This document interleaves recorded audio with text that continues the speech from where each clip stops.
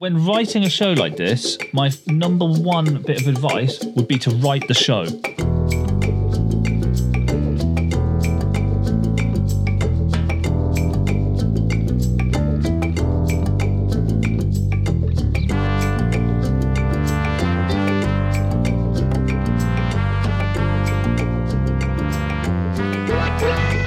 Friends, you join us at the end of this short yet harrowing road in which myself, Ben Pollard, and my good friend and esteemed colleague, Daniel Fisher, journey side by side once again with a man we share a complicated past with, Mr. Nicolas Cage. I love that you've made an intro finally for the last episode.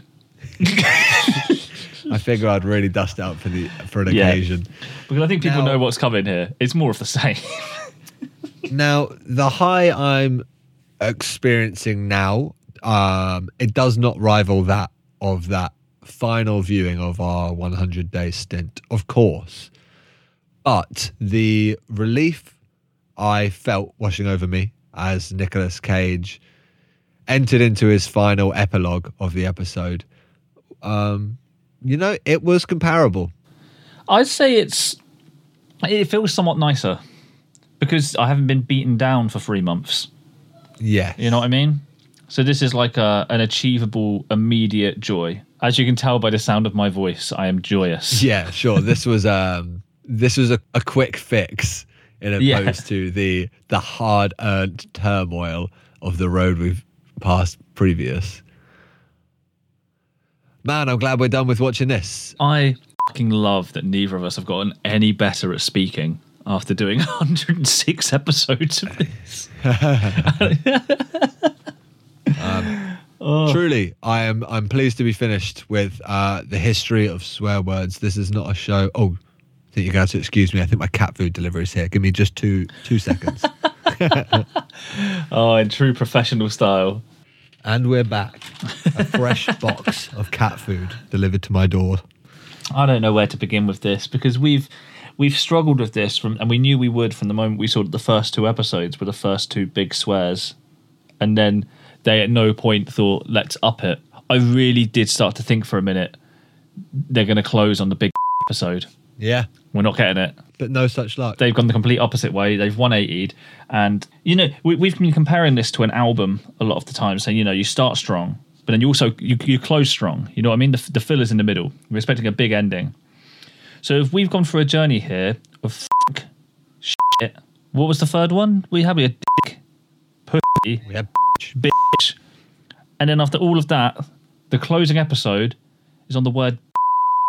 I just don't know where to begin processing. Truly, though, I gotta say this. The bar wasn't high, but this last episode was probably my favourite. It's because you don't have to do it again, though. It's not because this was actually good. Chuckles at the content of this episode, and to, I guess, berate the point of why we decided to watch it in the first place.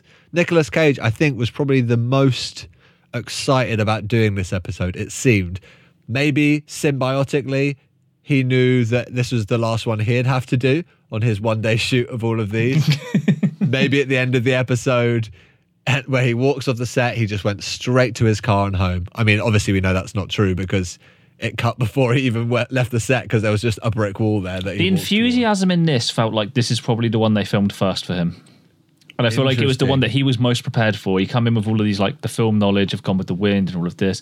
It felt like the one that he was actually excited to talk about.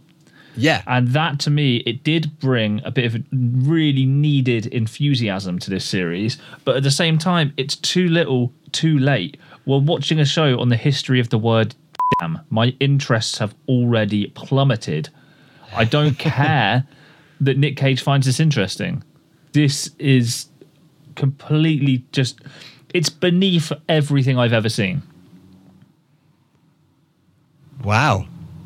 This is crap, isn't it? Why are we trying we can try and paint this any way you want. This has been a boring show. And it's completely hosted by Nick Cage, who's known for being outlandish, and an entire plethora of comedians. No one was able to be funny. No one was able to be interesting. This is big pile of shit. Calling it for what it is. I would rather watch City of Angels again.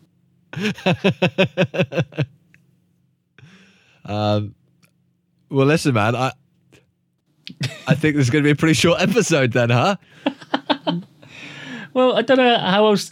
What can we say that we have not said 5 times previous about this fucking piss poor, just money printer of a show? They've done nothing different every single time. I mean, I don't expect them to. Maybe our format is the problem here. Yeah, I mean, there's only so far we can go to have a go at them before we have to kind of look inward somewhat at ourselves, you know, and say, no one made us do this. Well, yeah, that's a good point. But yeah. before it's very quickly to turn and try and think our format is outdated and doesn't work for this. But at the same time, you know what? We've done over 100 of these in this format, and it worked. This doesn't. We aren't the problem.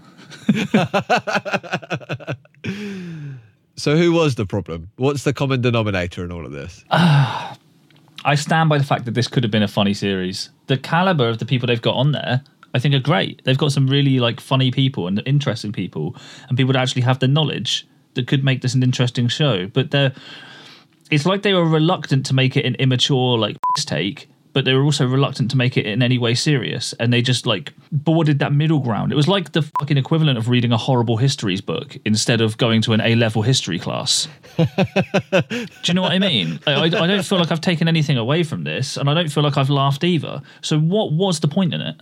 A truly good question, and one that I can't provide you an answer with. I keep racking my brain to see what the takeaway from all of this is. It passed some time. Yeah. Yeah, my time is definitely gone. Yeah.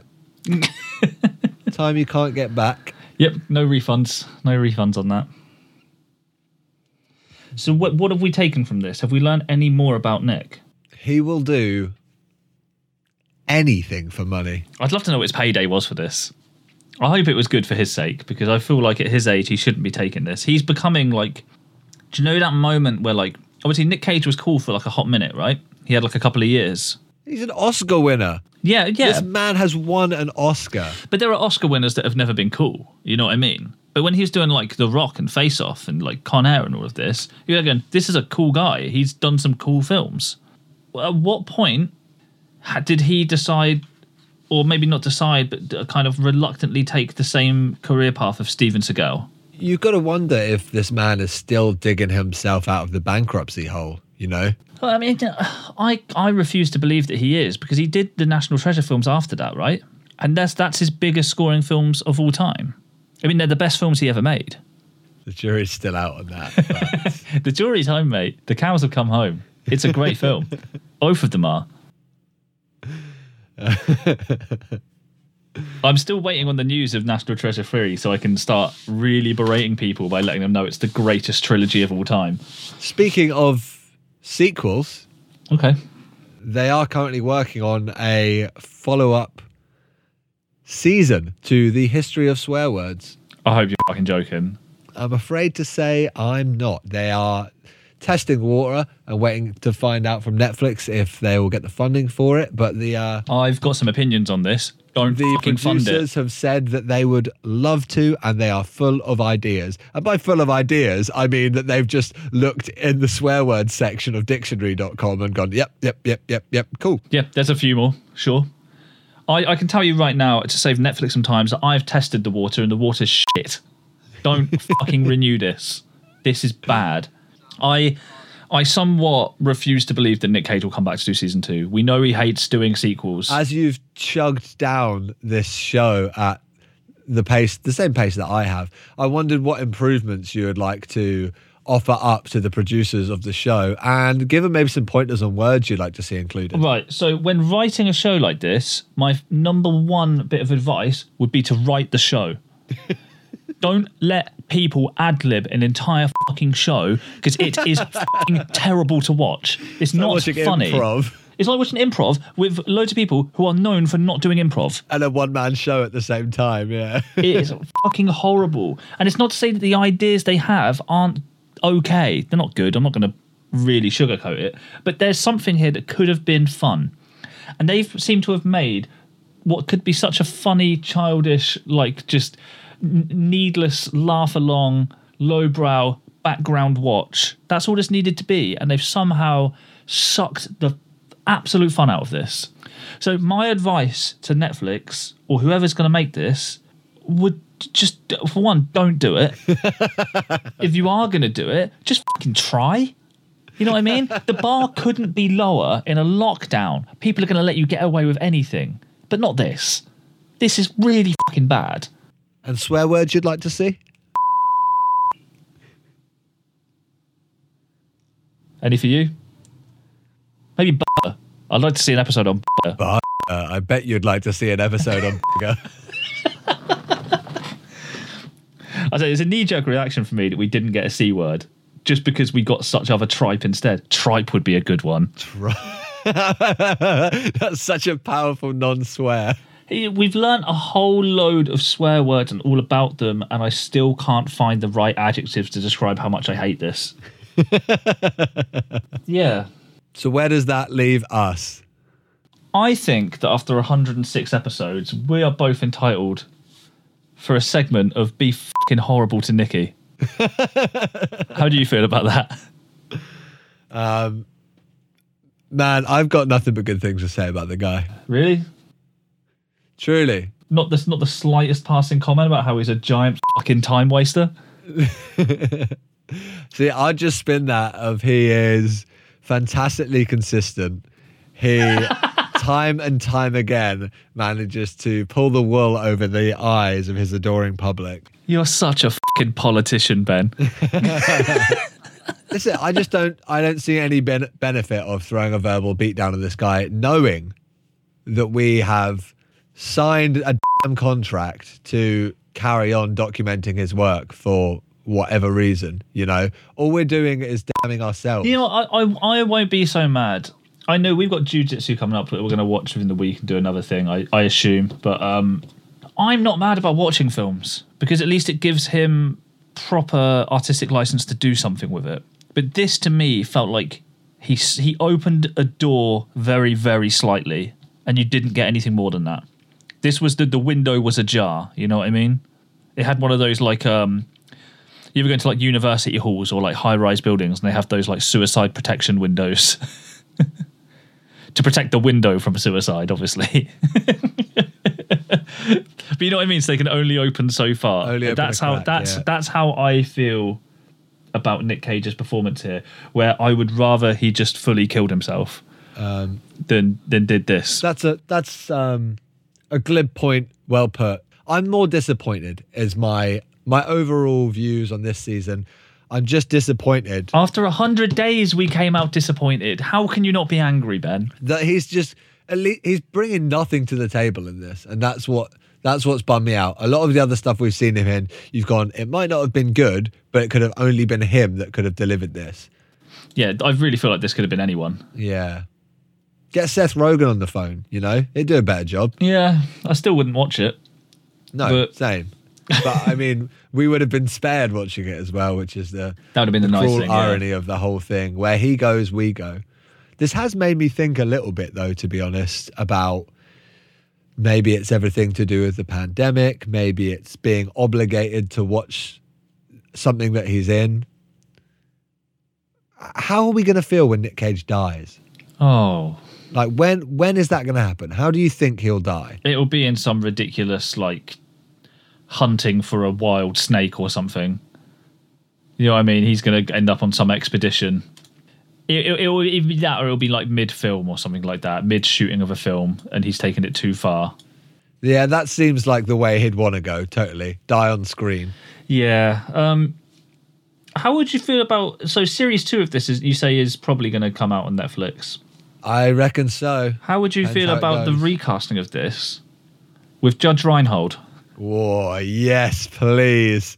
Now that's some powerful stuff. That, to me, is swear word inducing. That's what I want. There's a lot of people from Nick's past that would be pretty good candidates, to be honest, but I don't think we'll get a better option than that. Than the judge himself. Yeah, right.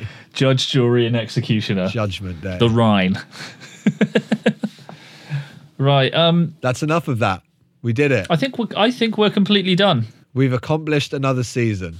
We'll call it. I love that we're calling this a season. We'll call it a spin-off. Yeah. You know, I think the season technically never ends because until he finally agrees to stop making films. So we will be back with Jiu-Jitsu at some point, and the regular anger will continue. Until then, I guess I hope everyone's enjoyed this respite of 6 shorter bursts of anger and disappointment. Yeah. We're still here. We're still disappointed. Good night. God bless. Damn you all to hell. See ya.